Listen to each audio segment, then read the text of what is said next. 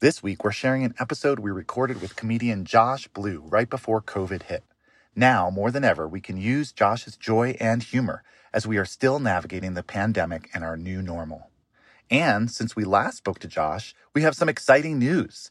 He's made it to the semifinals of this season's America's Got Talent. Watch Josh and make sure to vote for him tonight. You can cast your vote for Josh on America's Got Talent AGT app on your phone or online at nbc.com/AGTvote.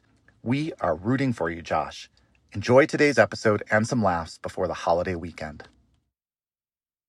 Hey, listeners, just a quick note, profanity ahead. If you got kids nearby, consider popping in your earbuds or save this episode for later. Thanks. I always say this, like, yeah, I got palsy and my body works differently than other people, but I have the exact right brain for this body because I'm able to deal with what I have to deal with. And not just deal with it, but like have a laugh about it and not be pissed off or sad or upset or woe is me bullshit.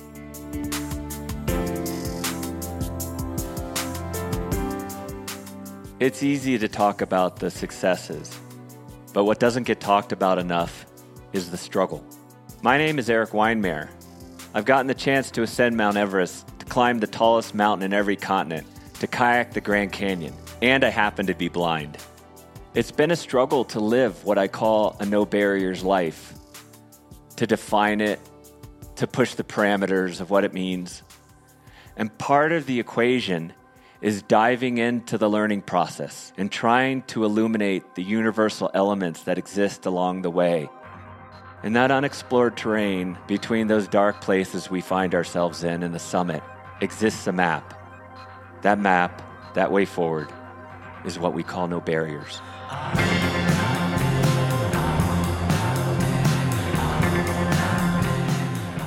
Following his groundbreaking win on NBC's Last Comic Standing in 2006, Josh Blue has risen through the ranks to become a well-established headliner at venues throughout the world.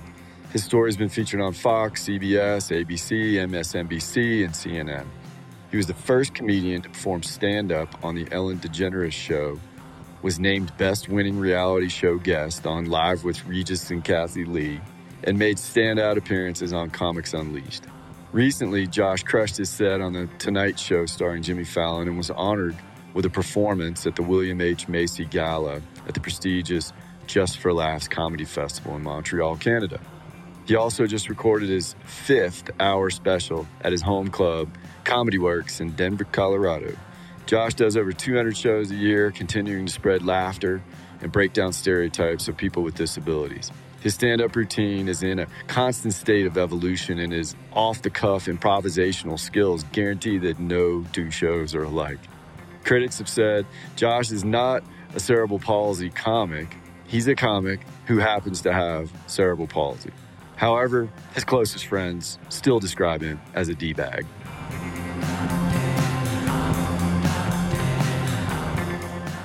You know, it's just good to dive into people's stories, but also, like, you know, no barriers, right? Obviously, the barriers people have broken through, and Right. you've obviously broken through amazing barriers, and you're crushing it. But you know, we don't like to be like motivation. Well, you never are this, but like we don't like to be a motivational poster. You know, like I love real stuff and what people have really learned along the way, and That's awesome, man. yeah. I know that you don't try to be a motivational guy, because I remember the first time I heard you, I was in the crowd at the summit. Yeah. The first year you were there. Yeah, you What year was that? Entertained us 2 years at the No Barriers Summit. The first we were one was honored that maybe you were there both times, man. it It Park was I was City? honored too, man. So fun, man. yeah. Was it Utah? I think I did the Park City, and then I did the one in, was it Breckenridge? in Winter Park. Oh, Winter Park. Yeah. Yeah, so I remember Park City, and I remember being in the audience, and you were just irreverent as hell. And I was literally sitting in the back, cackling, laughing. And then there was a few people who were like, whoa. Well, yeah, you're Like, always hold probably on going to a have those second. guys, right? Like a couple people Yeah, like but squirming. at the summit, though, you want to make people squirm a little bit. Yeah, well, those are the people that need to hear it the most. Nah, I that's think. right. You know what That's I mean? right. If you're not squirming, you're not learning, man. Well, what I loved, Like a bumper sticker. So just like I'll reveal something, when you came to that first No Barriers, see, I always thought that like you had to express this No Barriers idea like with, with speeches about motivation. And when you came out to the summit, there was this also this guy named Mark Goffany he had no arms, and he freaking drove his way from California to Colorado, and he took off his shoes and he plugged his amps all in with his feet, and he started rocking out. Yeah, remember that guy? That dude's badass. I mean, and then you came out playing guitar. Yeah, playing guitar, but not like feet. Yeah, not like a little bit, like killing it. like not like strumming, shredding it, bro. Yeah. Shredding it, right? I remember that guy. Yeah. And then you came out and you lifted everyone, you elevated people, and but you did it in an irreverent way. You did it in an irreverent way, but like in this way that everyone connected with. Everyone in the audience connected, and except the few people squirming and learning, I guess. I think they connected too. I think they connected too. That's the beautiful thing about it. Like, it makes them uncomfortable, but not too far where you can't enjoy the funny side of it, But it was my first. You helped me grow because I said, this like No Barriers thing, you don't have to express it through speeches. You can do it through music. You can do it through humor, through irreverency, and there's like a million ways to express this thing. And so, like, for me, that was a huge game changer in the way we run No Barriers now, because the last thing I want to hear is a motivational person. I want to hear the real stuff. Well, yeah, I just think that motivational shit doesn't work. I mean, you can, this is my story and pay attention. Nobody gives a fuck. They really don't. I mean, at the moment it's cool, but I swear, like, I'd much rather, like, my thing is I always say, sure, you take a lot from my show, but you almost don't even realize that you're learning anything because you're just laughing the whole time. Do you create humor with sort of a double narrative in the background, or do you just assume that that's going to be part of it, that learning process you're talking about? Like, do you write jokes so that you somehow will subtly influence people? Or some of them, some jokes are with that intention, but I ultimately, like, my goal is just being as funny as possible. So if it happens, it happens. Right. Yeah. But then ultimately I find what makes people laugh the hardest is the realest shit and the stuff that really jars them and go, oh, I do think of that this way, or I do, underestimate a disabled person when I see them just because that's what I was taught to do. And meanwhile, I'm going through your pockets and trying to fuck your girlfriend. Exactly. So you, like, the way you do comedy is really, it's the many times I've heard you, it's amazing because it's not like, I mean, you're just like talking about your life and funny shit that happens along the way. Right. Yeah. Well, a lot of it is just, just based in reality of just all the random shit that's happened to me day to day. It's just, I just go outside and it writes itself, And then finding the way to bring that to stage and make it accessible to everyone in a way that they can relate to in their own personal story. In a succinct way, too, right? Right. Yeah. And I mean, in as few words as possible. Right. You know, like a joke is just a story with all the fat taken out of it. There's zero fat in my jokes. That's my ultimate goal, is just like, set it up, knock it down. Here comes another one.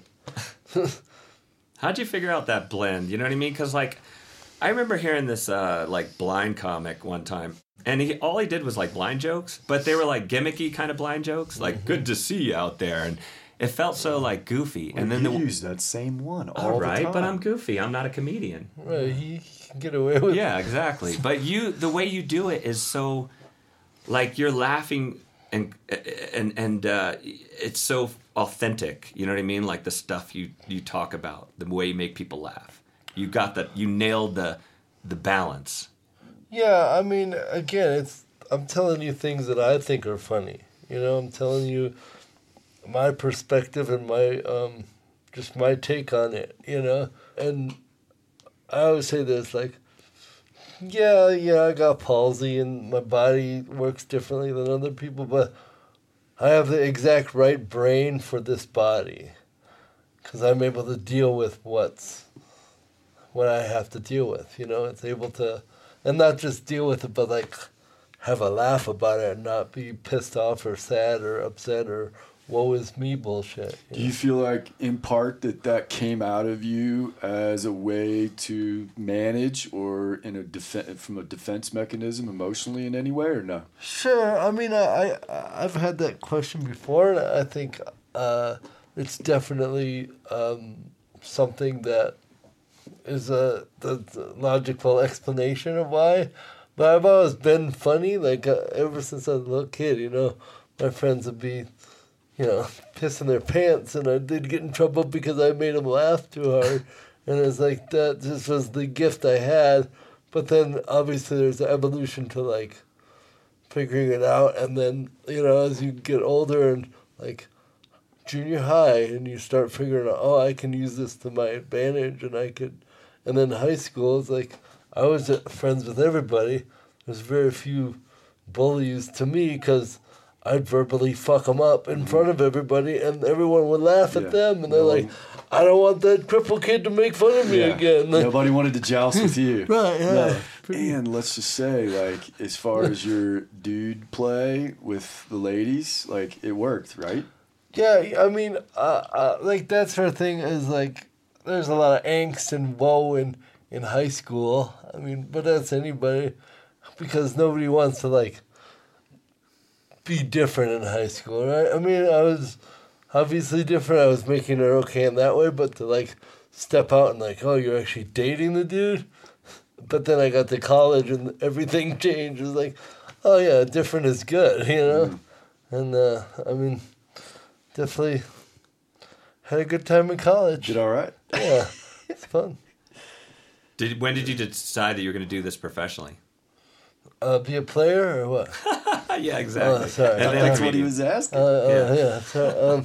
No, I actually started studying stand-up in college. I went to a really liberal arts hippie college in Olympia, Washington called the Evergreen State College. Yeah. So there you can create your own courses. So I actually studied stand-up my senior year. And pretty cool. I mean, I want to say this, like, I'm one of the only people I know that's actually working in the field they studied in.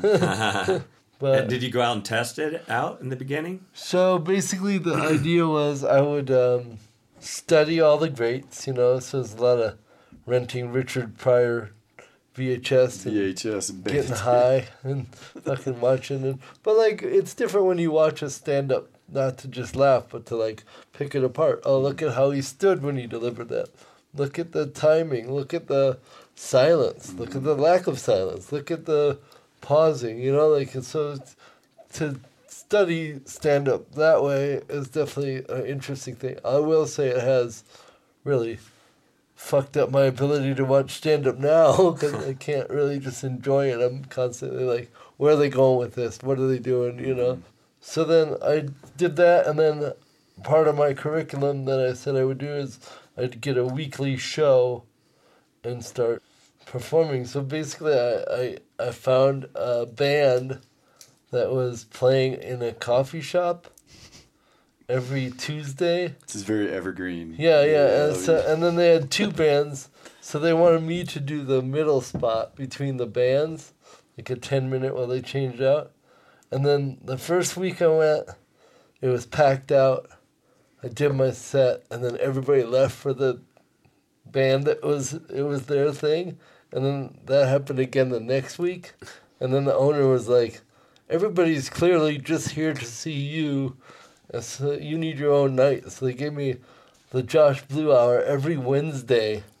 And I don't know, I packed it out every week. And I was doing a new hour every week. Oh, my God. Whoa. Which is like, Whoa. is not a thing that anyone should possibly try to do. I just didn't know that's not what you did. Like, finally someone was like, I was a comic for a while. You kind of got to say the same jokes again and like do them till they get better. I was like, oh, okay. You were doing new material like every week. Like I did like 8 weeks of that. But that's when you said like this could be my jam, like going forward professionally. Yeah, I mean, it's weird to like see a thing. I don't know, like I won't say the Evergreen isn't like have a big man on campus, but I was the dude that everybody knew. Mm-hmm. I was the dude with the soccer ball. I went everywhere with the soccer ball, kicking it everywhere, playing with everybody, social experiments, just waiting on the like the main square and just juggling the ball, and then people would come and then they'd join the circle and play. Or if somebody was walking by too much in their head, you like kick it to their feet and like get them out of it. Like, hey, come play with us, and like to watch people like evolve, or like, and then the next day they walk by, they'll either like come or they'll like avoid the whole thing. Yeah. You're like, I see you. Was your comedy different back then? Like, yeah. If you could hear yourself back then, how would it sound? I would gouge my eyes out with a spoon. Man. Is it recorded? Can you? Yeah, there's some VHS of it. It's brutal. I'm sitting at a table. I'm not even standing up. Uh-huh. And it was just because I had to fill the time. Just a very storyteller style. So just telling stories about, being a camp counselor.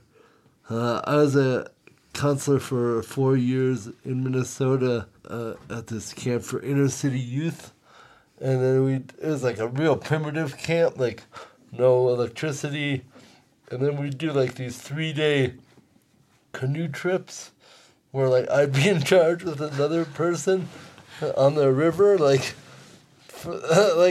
bye, hopefully we'll see you at camp, and but then just like all the stories of like, these inner city kids you want me to get in a boat with that man? I'm not getting on the river with that dude. Like, and just like all these stories about adventures there. And then Africa, I was born in Cameroon and lived in Senegal when I was 15. And I went back to Senegal in college through Evergreen, again, another course.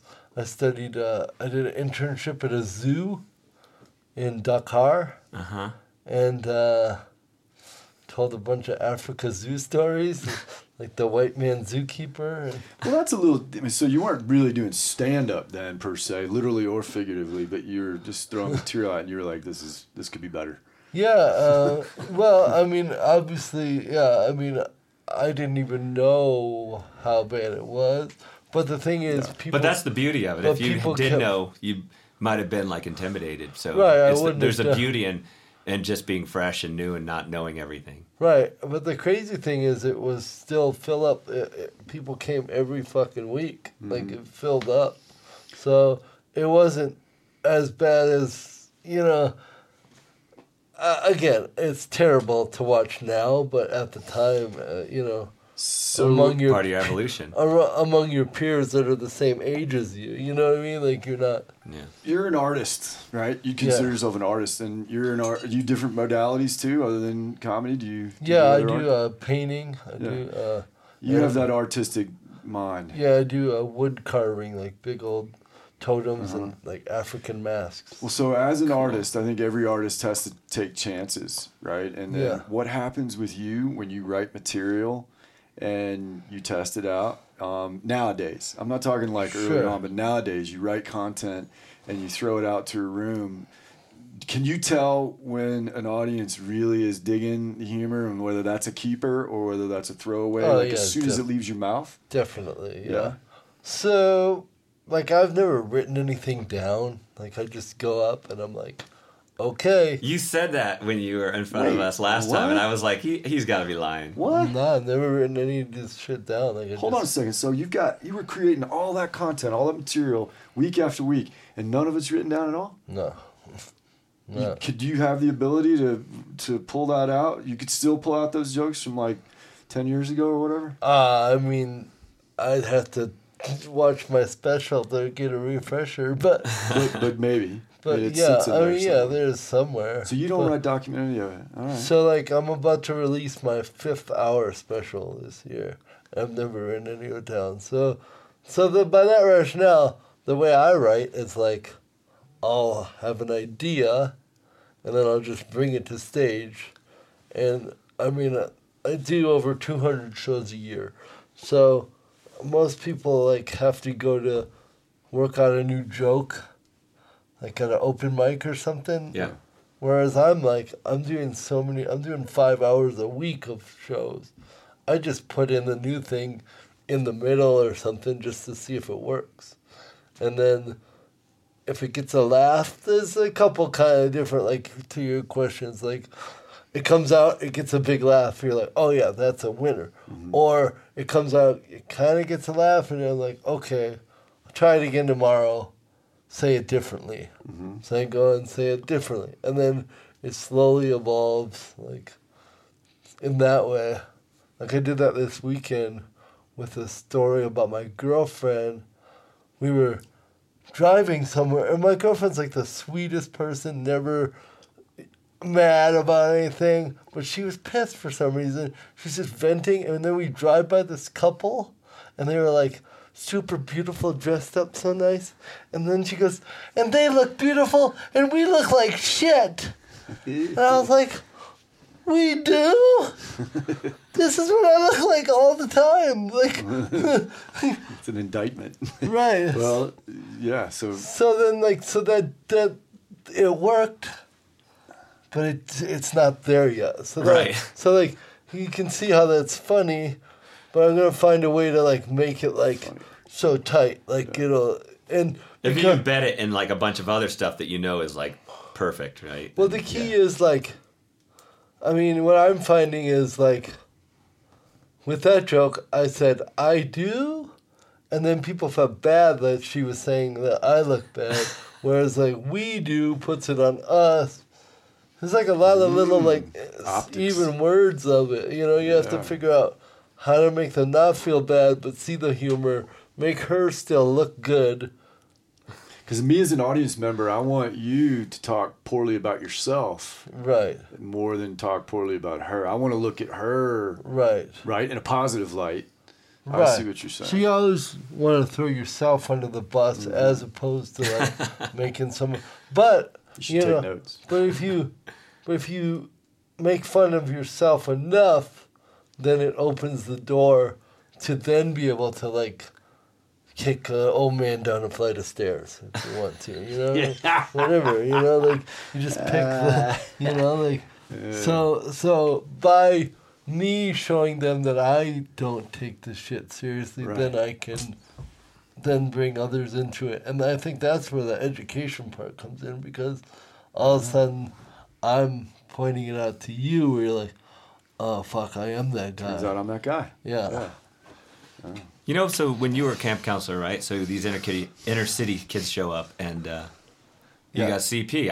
I lead these no barriers trips, and I show up, and they're like, "You're blind," you know what I mean? So I kind of like relate. Like, did you have to like explain yourself? Like, you have to like at first like get it out of the way. And you said this up on stage. You're like, you know, the reason I make some of these jokes is because the audience is probably wondering, like, does he know?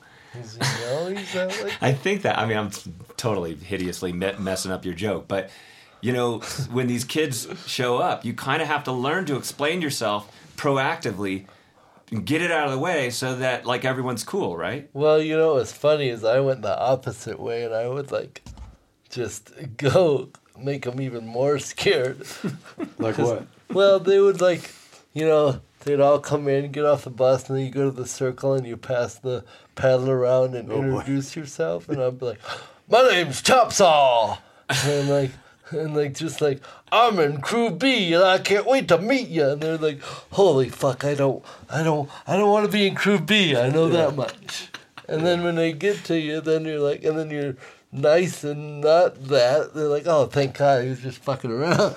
You know? But then it leaves the door open to still do that kind of shit where, like, I'm gonna, like, listen to this dude because he's obviously a psychopath. And, Like he could go either way. right. Any moment. So I need to be more Right. attentive. But again, it would be like three-day canoe trips, like 2 nights. And it was back before cell phones. So it'd just be like, okay, good luck. Yeah. Like, I can't even take care of myself. Why am I in charge of these kids? We did have an incident where a girl got hypothermia. It was like a nice hot day. She fell in the river with her sweatsuit on and then left it on, and then the sun went down and it just gave her the chills, and she like got hypothermia. And my fellow camp counselor and I were like reading it's like chills, losing consciousness, death, and we're like, death, and we both like, what the fuck are we gonna do? So I just ran off into the woods, just ran and found a house like 2 miles into the woods. Just had to find somewhere. Someone to help? I call it ambush. Oh, I thought you were just running away from the situation. Oh yeah, You're like, I'm somewhere- out of here. This Somewhere is too much Yeah. much happening. I'm gone. I'll dig the hole.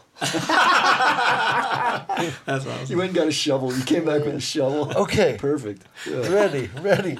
No, but then you realized you're a camp counselor and the remedy for hypothermia with wet clothes is you got to get them buck naked. And you're like, now what do I do? Because this is very inappropriate. I don't think this was in the. Well, Sign yeah. off. So it was girls' week, and my fellow camp counselor was female. So I was like, "You do that part. It was good I'll you run left. into the woods." Yeah, you went into the woods. Yeah, That's yeah. probably the best Yeah, plan. yeah. I was a camp counselor as well, and I one time left a kid in the McDonald's bathroom. Oh, good. Yeah, we got on the bus. I didn't do the count, and we get back to camp, and I didn't even notice he was gone ever. Somebody told me later, like, yeah, he found his way back. That's That was your hilarious. last camp That was counselor my last stint. camp That's counselor. hilarious. Leadership opportunity. That's fun. Well, maybe don't have the blind guy doing the count either. I don't know. And then when I heard you as well, some lady goes to the bathroom, and you were like, let's all wait and check it out. And like, is that stuff ad-libbed, or is that, do you always have somebody leave for the At bathroom? the show, so Yeah. you're saying, Yeah. so basically somebody during my show got up and left, and I was like, I'll just wait for you to come back, and then I do, and it's like, And it's like an Andy Kaufman kind of thing. Yeah. My buddy told me, he was sitting next to me, he's like saying like your facial expressions, and that's lost on me, but he was trying to describe, he said you got the facial expressions and the eyes like all like so funny, and so is that just natural? that's one that I've done a bunch, but that is one too that took me a long time to actually wait. Like I'd get halfway through and be like, all right, but now I can You wait. really waited out. I wait the whole time, and it's like It's funny. and like you heard, it's like they laugh when you say it, and then I'm waiting, and then they're like, everyone's like, is he really doing this? Yeah, yeah. And then it becomes like, uncomfortable, but then it becomes funny. It's uncomfortably funny. Yeah. right, Yeah. and then it just and it just up and down, and although one time I did that, and the woman never came back, just gone. I think that might have been our show. Oh, The is it? show I saw. Yeah, So she never then- came back. Oh yeah, At that's some point, you've just kind of break it then. yeah. You right? gotta You gotta all right. break Well, I the guess weird. she died. I don't know. Well, you've got kids, right? I do, yeah. 2 kids. My son Simon is 11 and Seika is 9. 11 and 9. Yep. Do they laugh at you? Not necessarily in the right ways, but yes. Derek and I commiserate with our kids because we feel like out in the regular world we can make people laugh a little bit and engage them, and our kids could give a shit about Right. anything we say or do. Well, yeah, no, it's true. Same for me. It's interesting though because there's that comedy radio here in Denver, the Comedy 103 or whatever. Yeah, I've heard you on there. Yeah, and that's my son's favorite station, so it's like, he gets to hear my material and he thinks that's funny, but it's kind of, it's cool, like, his friends at school, like, I heard your dad on the radio, it's a pretty cool thing to have, a radio station dedicated just to comedy. Mm-hmm. It's like having your song on the radio, Yeah. So your kids are like, that guy's cool. Right. But so, like, as a parent, like, I relate to this. Like, I remember, like, wanting to play games with my kids, and I was like, I can't play catch with my son. And, like, I'll try to play soccer, and I remember I wrapped up a soccer ball with a plastic bag, and I was playing soccer with my daughter, so I could hear it crinkling as it rolled. And I just went to kick the ball, and I missed the ball, and I kicked my 5-year-old daughter in the knees, and she was just like, Dad!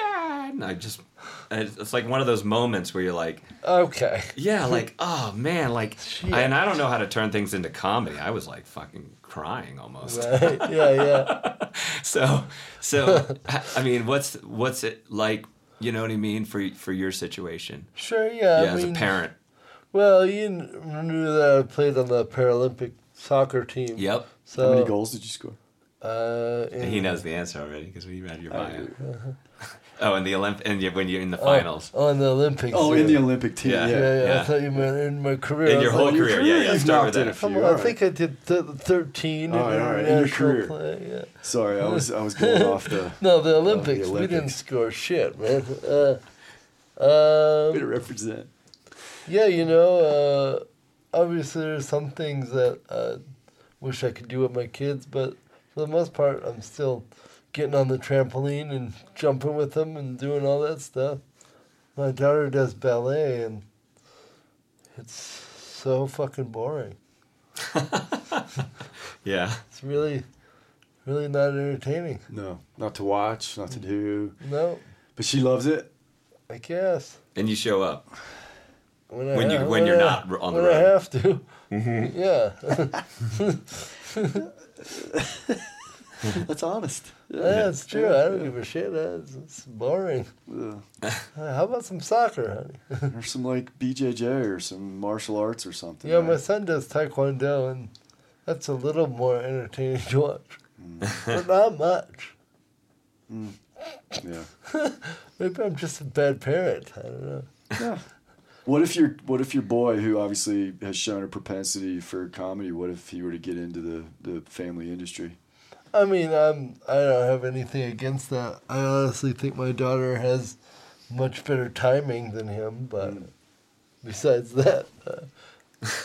Is she thinking about it? I think she thought about it. I mean, she's funny. She's just naturally funny, whereas my boy, like, tries to be funny. She's like a natural.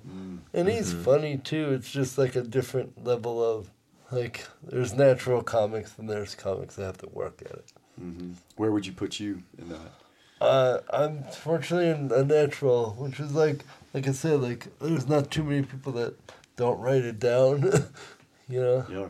No. I mean, I don't think Chappelle writes anything down, I don't think.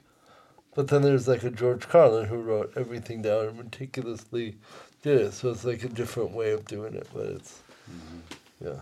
So back to like comedy, like, so you talked a lot about the crazy things the first time I heard you, all the times, but the first time I remember it making the biggest impression, all the crazy stuff that happens to you as somebody with a disability.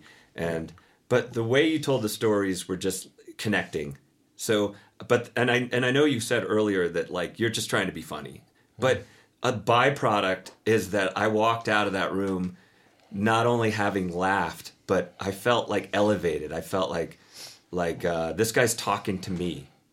So is that just a byproduct, or? I feel like it is a byproduct. I mean, again, like there's certain jokes that I will think about, okay, how does this affect the education, the overall education of the world? Like, I don't ever want to put anything out there that's going to have a disabled community step backward. Yeah. You know, like, I'm only trying to push forward this narrative of, like, wow, I never thought of it that way, and now I do. You know, so I feel like it is a byproduct of it, though, because it's like, I'm not, like I said, I don't write this down. I always said, like, if I ever, like, wrote this down, I might be really good at this. You know, like, it's like, you know, if I gave a shit, maybe it'd be better. but I get standing ovations. Yeah, I was like, don't change what's not busted. Right, man. that's what I'm saying. That's where the joke is. It's like, that's I'm already. Have you ever pissed off like a community? Like, you know, as a comedian, you're like always trying to like push the envelope, right? Yeah, you're like, if you don't write things down, you're trying new things out. Have you ever like stepped over the line and just like totally like pissed off like a group of blind people or? Sure. Yeah, usually one at a time, but yeah.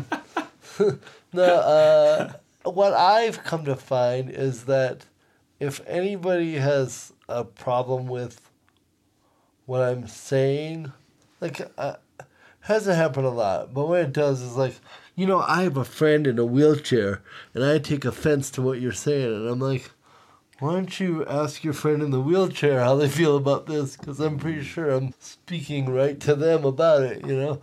I guess, like, as far as a community that I've consciously tried to not offend is the mentally disabled community. Yeah. I used to use the word retarded or retard in my show, and I just found that it was upsetting enough to enough people for me to go, okay, I shouldn't use that. And again, I would never use it like to step us back, but just the word itself was... It had its connotations, yeah. Right. Yeah. And I do have a joke where I use that word now, but it's in a way that... it's hard to explain it. Did I do it? It's a different I think I've heard it. I feel like I've heard it, maybe. I think I might have too. Yeah. Because it was like a couple like, whoa, all right. But you're kind of addressing it, like... Yeah. Well... basically, I say, just try to say it. Let's just go ahead and Yeah, do just- it. just Let's go just for it. do it. So I say, you guys are going to be mad as hell in 10 years when you find out I don't have cerebral palsy. And the crowd's like, oh. I remember, yeah. And I was like, yeah, that would make national news, right? Josh Blue doesn't have cerebral palsy. There would just be a collective, America collectively go, this motherfucker. See, I told you he was too funny to be a tard. It's hard. Yeah. And then it gets like a laugh, but a groan. Yeah. And I go, oh, don't you dare get mad at me. You said that. Yeah, you said I didn't. Yeah, That's you did good. say that. About me, that's hurtful. So, like, it's putting it on them as opposed to, and I feel like it's still very abrasive and very, like, punch in the face, but all of a sudden you're like, I am that asshole, you know? Like, Uh-huh. Because part of what you're doing is you're disarming and desensitizing and almost putting a mirror up to a certain extent, right? You're asking people to look at how they perceive right. disability.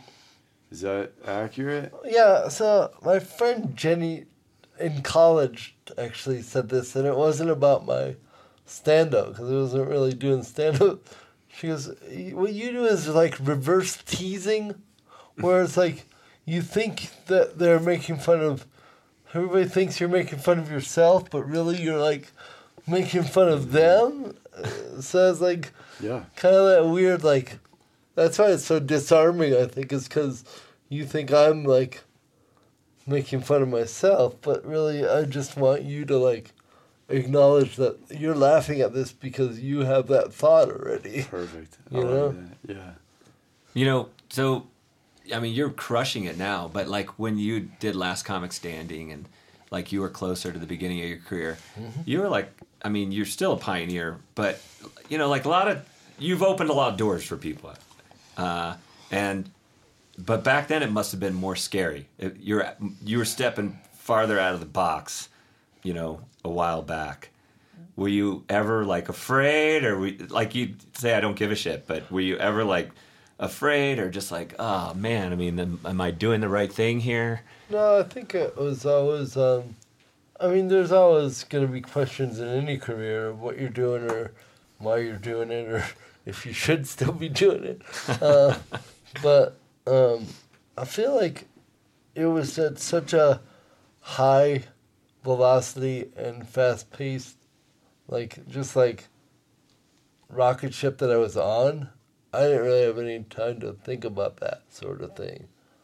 Just because, like, Last Comic was like it was set to be, I think, 10 or 11 episodes, and their ratings were so good they just kept dragging the show on so people would keep watching.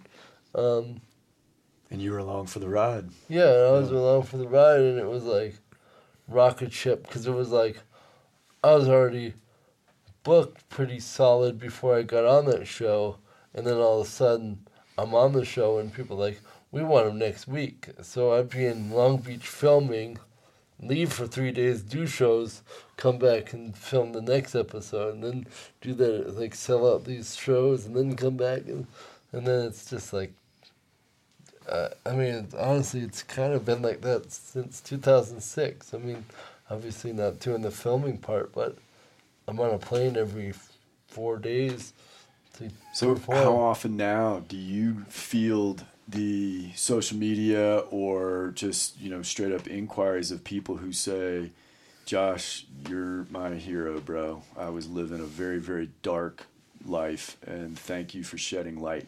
I'm sure that happens. Yeah, man. So I respond to everything. I have messages on my Facebook and on Instagram, and I answer all those myself. So. And that does happen, right? Oh yeah, for Yeah. sure. There's a whole old bit about that too, where it's just like people will say the most insane things. I mean, I don't know how many times I've had I had a gun in my mouth and I turned on comedy for one last try, and you made me not do it. I was like, okay, well, fuck, thanks for telling me that. That's like a lot of pressure. Yeah, what in a am way. I supposed to do with that? Yeah. Now go be funny. I mean, I get probably 3 of those a month, things like that, where like, my dad was dying of cancer. We watched your stuff together. Thank you for making him laugh. Like, good Christ. That's good shit. That's good shit. It's cool, but it's also just like another byproduct of this. You know what I mean? I didn't go out there to do that. And it's taken me a long time to embrace that. Because that's, like, again, that's a lot of weight on a pothead's shoulders. But you do dig it now, though, right? I mean, you're into it. Like, you're changing lives, even though it is a byproduct. I get it, but... Yeah, no, I wouldn't say dig it, but I get it and I understand it, and I'm able to, like, process it in a way where I don't just delete them. And with CP, are you like, do you like to, you probably don't want to get pigeonholed. So like if you come to a No Barriers event where there's a lot of like people with different kinds of challenges, do you like that or do you like being in the mainstream? You know what I mean? Well, I mean, I don't know. Like every disability group under the sun probably wants you to come and connect with their group. Sure, and that's the amazing thing is that I've kind of, I won't say I've become like the poster child of, but it's that sort of thing of like, I'm not just representing palsy, I'm Right. representing all of us. Yeah. Which is, again, a weird position to be in, giving it a voice. And again, that's why I always said I don't ever want to put us in a light that makes us look bad. That's why I never say anything. Yeah, like you didn't ask for that role. Right. You didn't, right? I mean, you No. just liked comedy. You're a funny dude. You just happen to have palsy. Right. But so you've been sort of pushed into this role, like it or not. Well, the other hard part is I am kind of pigeonholed. I am like the industry. I'll just be real. Like if any other able-bodied comic was selling out shows the way I do all over the country, they'd have heat all over them to do something. Whereas they don't give me the time of day in LA. So I'll give you an example. All right, so I did the Montreal Comedy Festival. Yeah, that's huge. Huge, right? I did that last year. First time in my career. Whereas anyone else that was doing what I was doing would have been the face of those years. Like Last Comic, I would have been their shining star, you know? Yeah. So they didn't do it forever. Then I finally was like, put my foot down and I told my agent, I'm like, I'm going to have to move on if you can't get me on this. So they pulled a bunch of strings, made them do it, and I was like, so why did this take so long? I asked them that, and they said, this was their feedback. They said, we just don't know where he would fit into this festival. So What is that code Yeah. for? So that right. So that's just saying that. I guess it's basically like they only see me as a disabled comic that talks about disabled topics. So again, I get that a lot. Oh, he talks too much about palsy, but you'd never say that to a black comic about talking about their life, or a woman or a fat person making fat jokes. You know, this is the only thing that for some reason when I mention it, it's too much. Because you saw the show. Well, you didn't see it, but you heard the show. I smelled the show. You smelled the show. The Man Musk. Your brand. It just permeates. You're the way you fit in. You're a comedian who crushes it. Right. Yeah. Crushes it like hard, like and so that like got my blood boiling, right? So then I'm at the festival and I'm like, I'm doing this William H. Macy Gala, big old show, and I'm in the middle. William H. Macy comes out and goes, this is my favorite comic of the night, introduces me. I murder that thing. Like, I had that, like, blood-boiling rage. Yeah. Like, I'll show you why I'm fucking here, and this is where I fucking fit I in. belong here. Right. Yeah. And I got a standing ovation on a 7-minute set. And I came off stage, big wig from the festival comes up, pats me on the head, and goes, you're so courageous. Whoa. And I about punched an old man in the face. Ooh. So to me, that was like the moment where I was like, oh, okay, it's never going to happen for me that way. Like, I'm going to have to go do this again my own way, go around all these fucks and show them this is the viewership that I have. Like, so that it was like, that thing got me mad. So if I ever need to, like, get amped up, I think about that. You think about getting pat on the head. But I was the only one that got a standing ovation on the show. Again, but that was his genuine reaction. But that kind of thing, you said, becomes fuel, right? But in a way, it's like angry fuel, right? Like maybe it's not the best fuel. Yeah, like but it is. It works. Murderous level of fuel. I was on this TV show, and it was like blind people who had done amazing things. Was there just one of you? No, there's like 7 of us, and one like was blind and was like helped somebody out of a fire, but really she was like 2 medics were carrying the person out of the fire, and she was like running along behind them, you know, giving directions or something. And then one lady like I don't know, but I hated it. I hated being on there with like other blind people who had done extraordinary things. That was my pat on the head. I was just like, I know I'm being honored right now, like for being extraordinary, but I hate this. Well, and it's such a catch-22 because I was getting exposure on a TV show and it was good for my career, maybe. I don't know. Well, that's the thing, is that's their level of acknowledging your success, where in fact they're like undermining it by going like, look at how they were able to do something. Yeah. So courageous. I was courageous. You still are, buddy. Yeah. So you had mentioned though that because that interaction with that one douchebag, that it told you that you would have to circumvent the system and continue to do it on your own terms. Right. What does that mean? Well, I can't wait for them. They're never going to come to me and go, hey, you're perfect for our thing. I have to, like, go out and create. So, like, okay, let's just say, like, YouTube.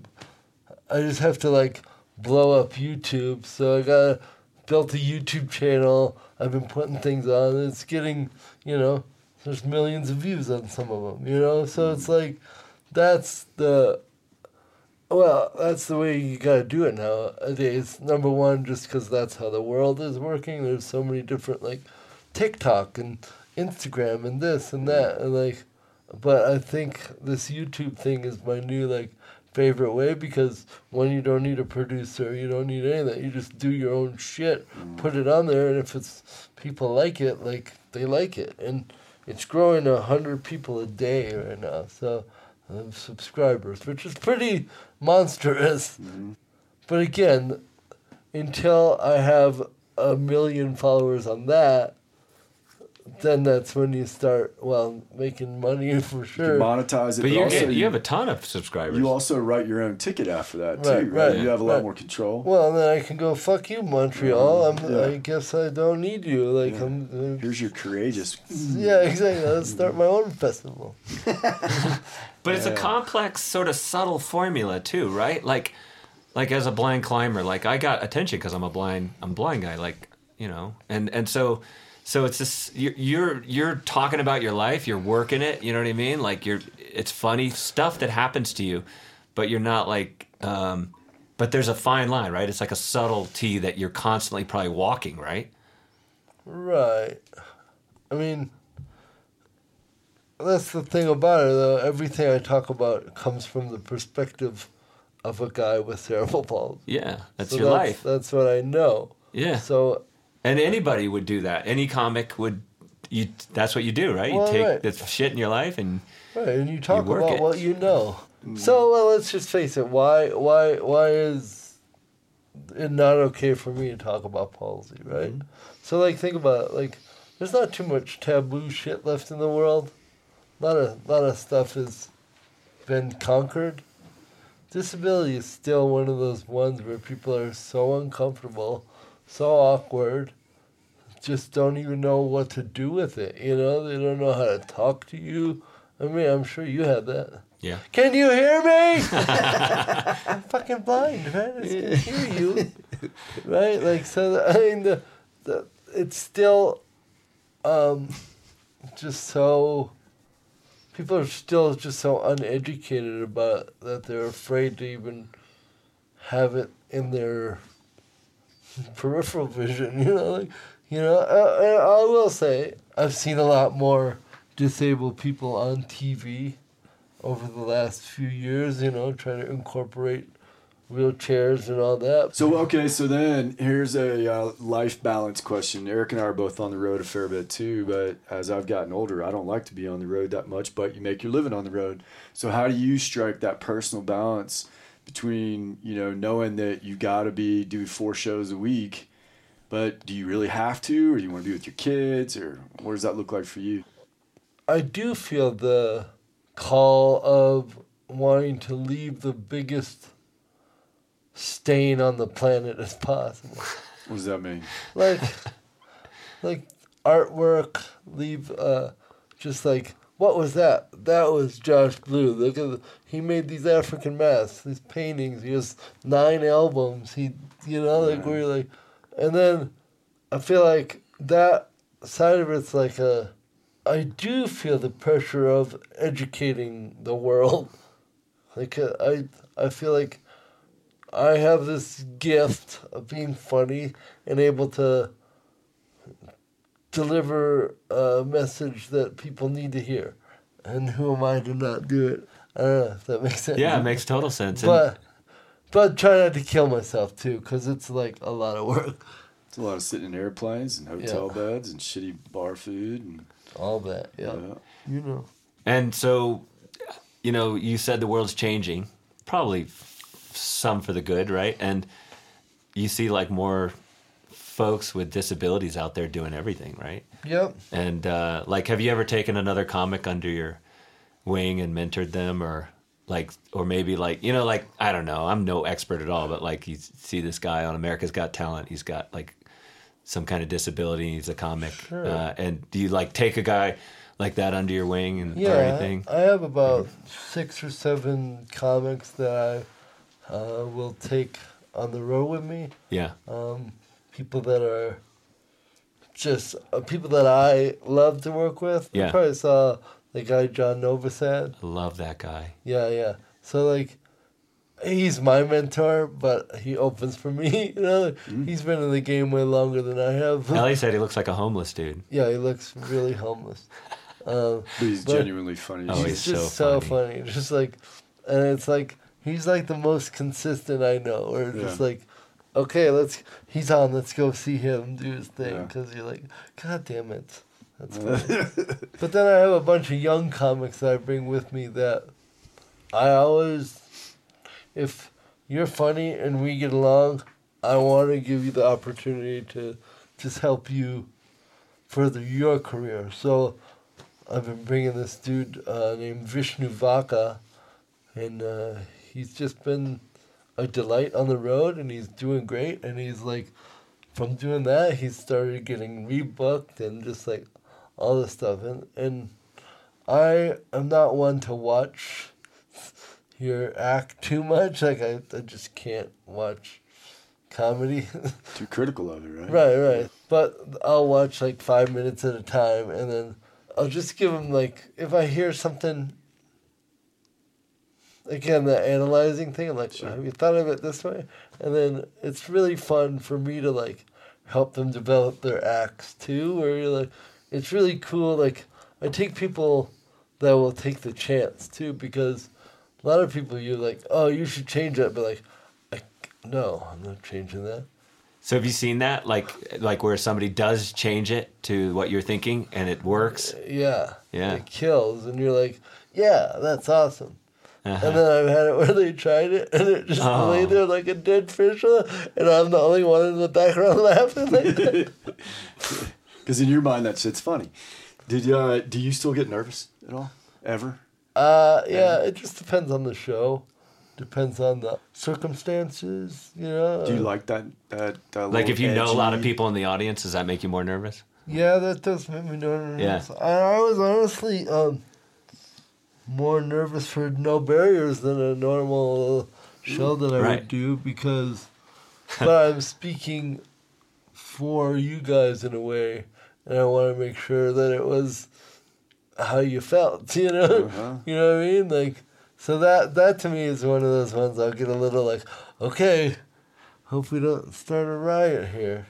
But yeah, the Tonight Show is definitely one of those ones where like, okay, dude. Yeah, this is it. Don't fuck this one up. And what's your plans for the future? Like, what's your dreams for the future? Just make that stain bigger? Yeah, you know, I just want to keep doing that. You know, I would like to like slow down on the touring side of things. That doesn't mean not get out and do it, but go back to doing theaters as opposed to like 5 shows in a week at a club, where I could just do one big theater, which would be nice. I mean, every show to me is like a chess match. Yeah. Right? Because it's like we're not writing it down, so it's pretty fluid. You can make moves anytime, anywhere, anything. Yeah. So, and it's like I'm good enough at what I do where I can just be fucking around. Beating, you know, you're still laughing, but like, it's not like I'm going to play the most polished game of chess you've ever seen. It may be a little rough around the edges. Right. But I think that's also like, that's where I do a lot of my writing too, in those moments where it is rough and they present me with something, my retort is good enough to say again the next day, you know? Like, So you got to be on. You can't just be going like, you know, out of your head. Right. Yeah. Right. It forces you to be in the chess game. Well, last question from me, which is like, this is a little bit esoteric, so forgive me if you're just like, you know, I have no idea. But, you know, so you've just had a little bit of experience with our No Barriers community. Yeah. But you're kind of a No Barriers dude, and so what's your definition of No Barriers? Like, what's your definition of a No Barriers life, of like the way you want to live, kind of what you want out of life? Sure, man. Well, I don't know. I just don't want to be told that I can't do something. That's my thing. Like, I love, and I've always loved, showing off, I guess, is one way to say it. But, like, sporting-wise, like, when I was a kid, we used to play, like, street football. And my friends would pick me first, and then all the other kids were like, why are you picking the cripple guy first? And then, like, 5 touchdowns later, like, fuck, we can't cover that kid. You know, like, so, like that's how it's been my thing. Like, I want to show these able-bodied fucks they ain't shit. No, I'm just kidding. No, you're not kidding. No, you're not kidding. Give me a break. You're not kidding at all. Of course not. Of course it's not like that. Yeah, it is. But I do that in, like, everything I do. Like, I mean, sports was really fun just because when you look at the way I move, you're like, there's no way that guy is going to be faster than me. And then when I juke the shit out of you, you're just like, what just happened? Like, that's a new perspective that they have. So that applies to the stage too, right? You get up there and you're like, oh boy, you know, like people are a little nervous or something, right? And you're like, I'm going to juke you. Right. I'm going to show you how I crush you.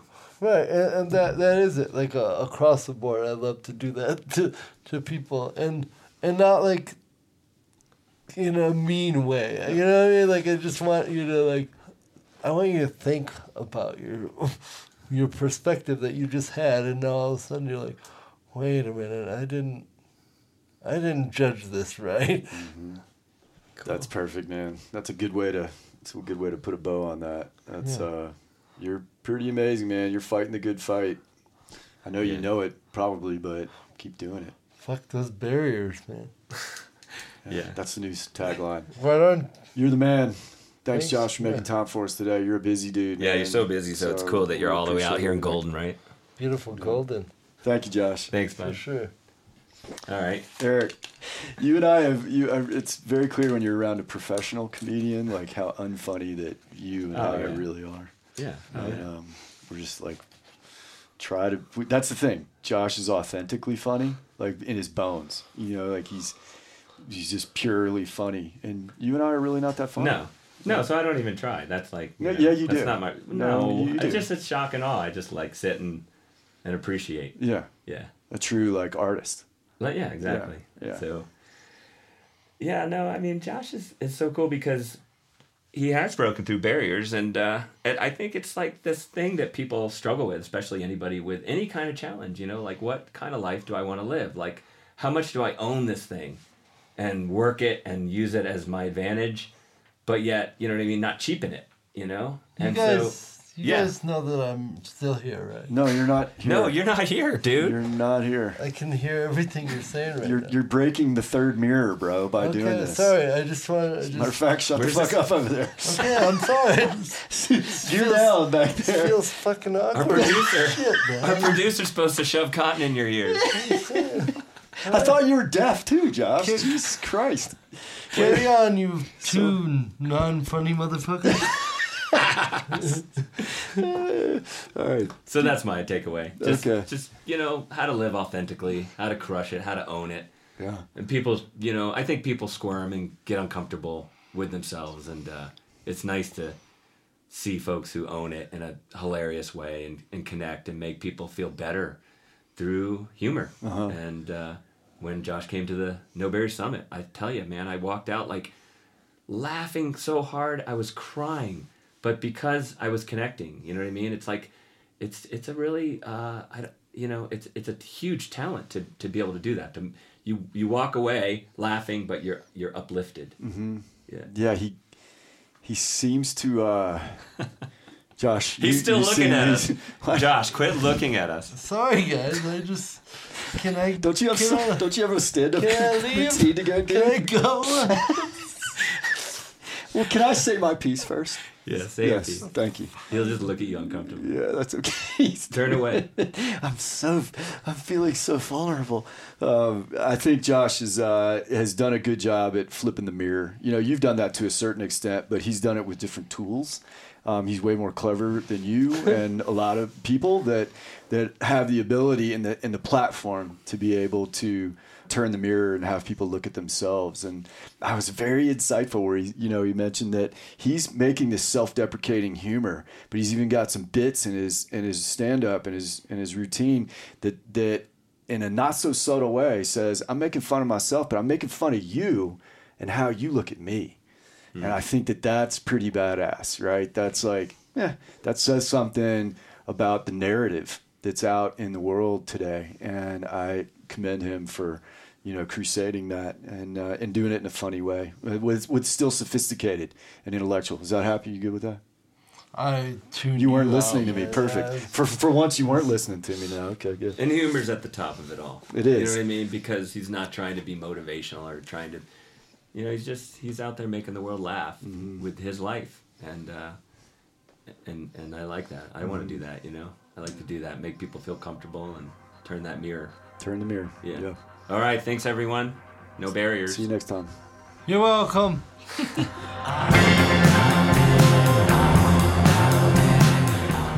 Thanks to all of you for listening to our podcast. We know that you have a lot of choices about how you can spend your time, and so we appreciate you spending it with us. If you enjoy this podcast, we encourage you to subscribe to it, share it, and give us a review. Show notes can be found at nobarrierspodcast.com. Special thanks to the Dan Ryan Band for our intro song, which is called Guidance. The production team behind this podcast includes producers Diedrich Jonk and Pauline Schaefer, sound design, editing, and mixing by Tyler Kottman, graphics by Sam Davis, and marketing support by Laura Baldwin and Jamie Donnelly. Thanks to all you amazing people for the great work you do. Our minds, they are changing, and soon they will be fine.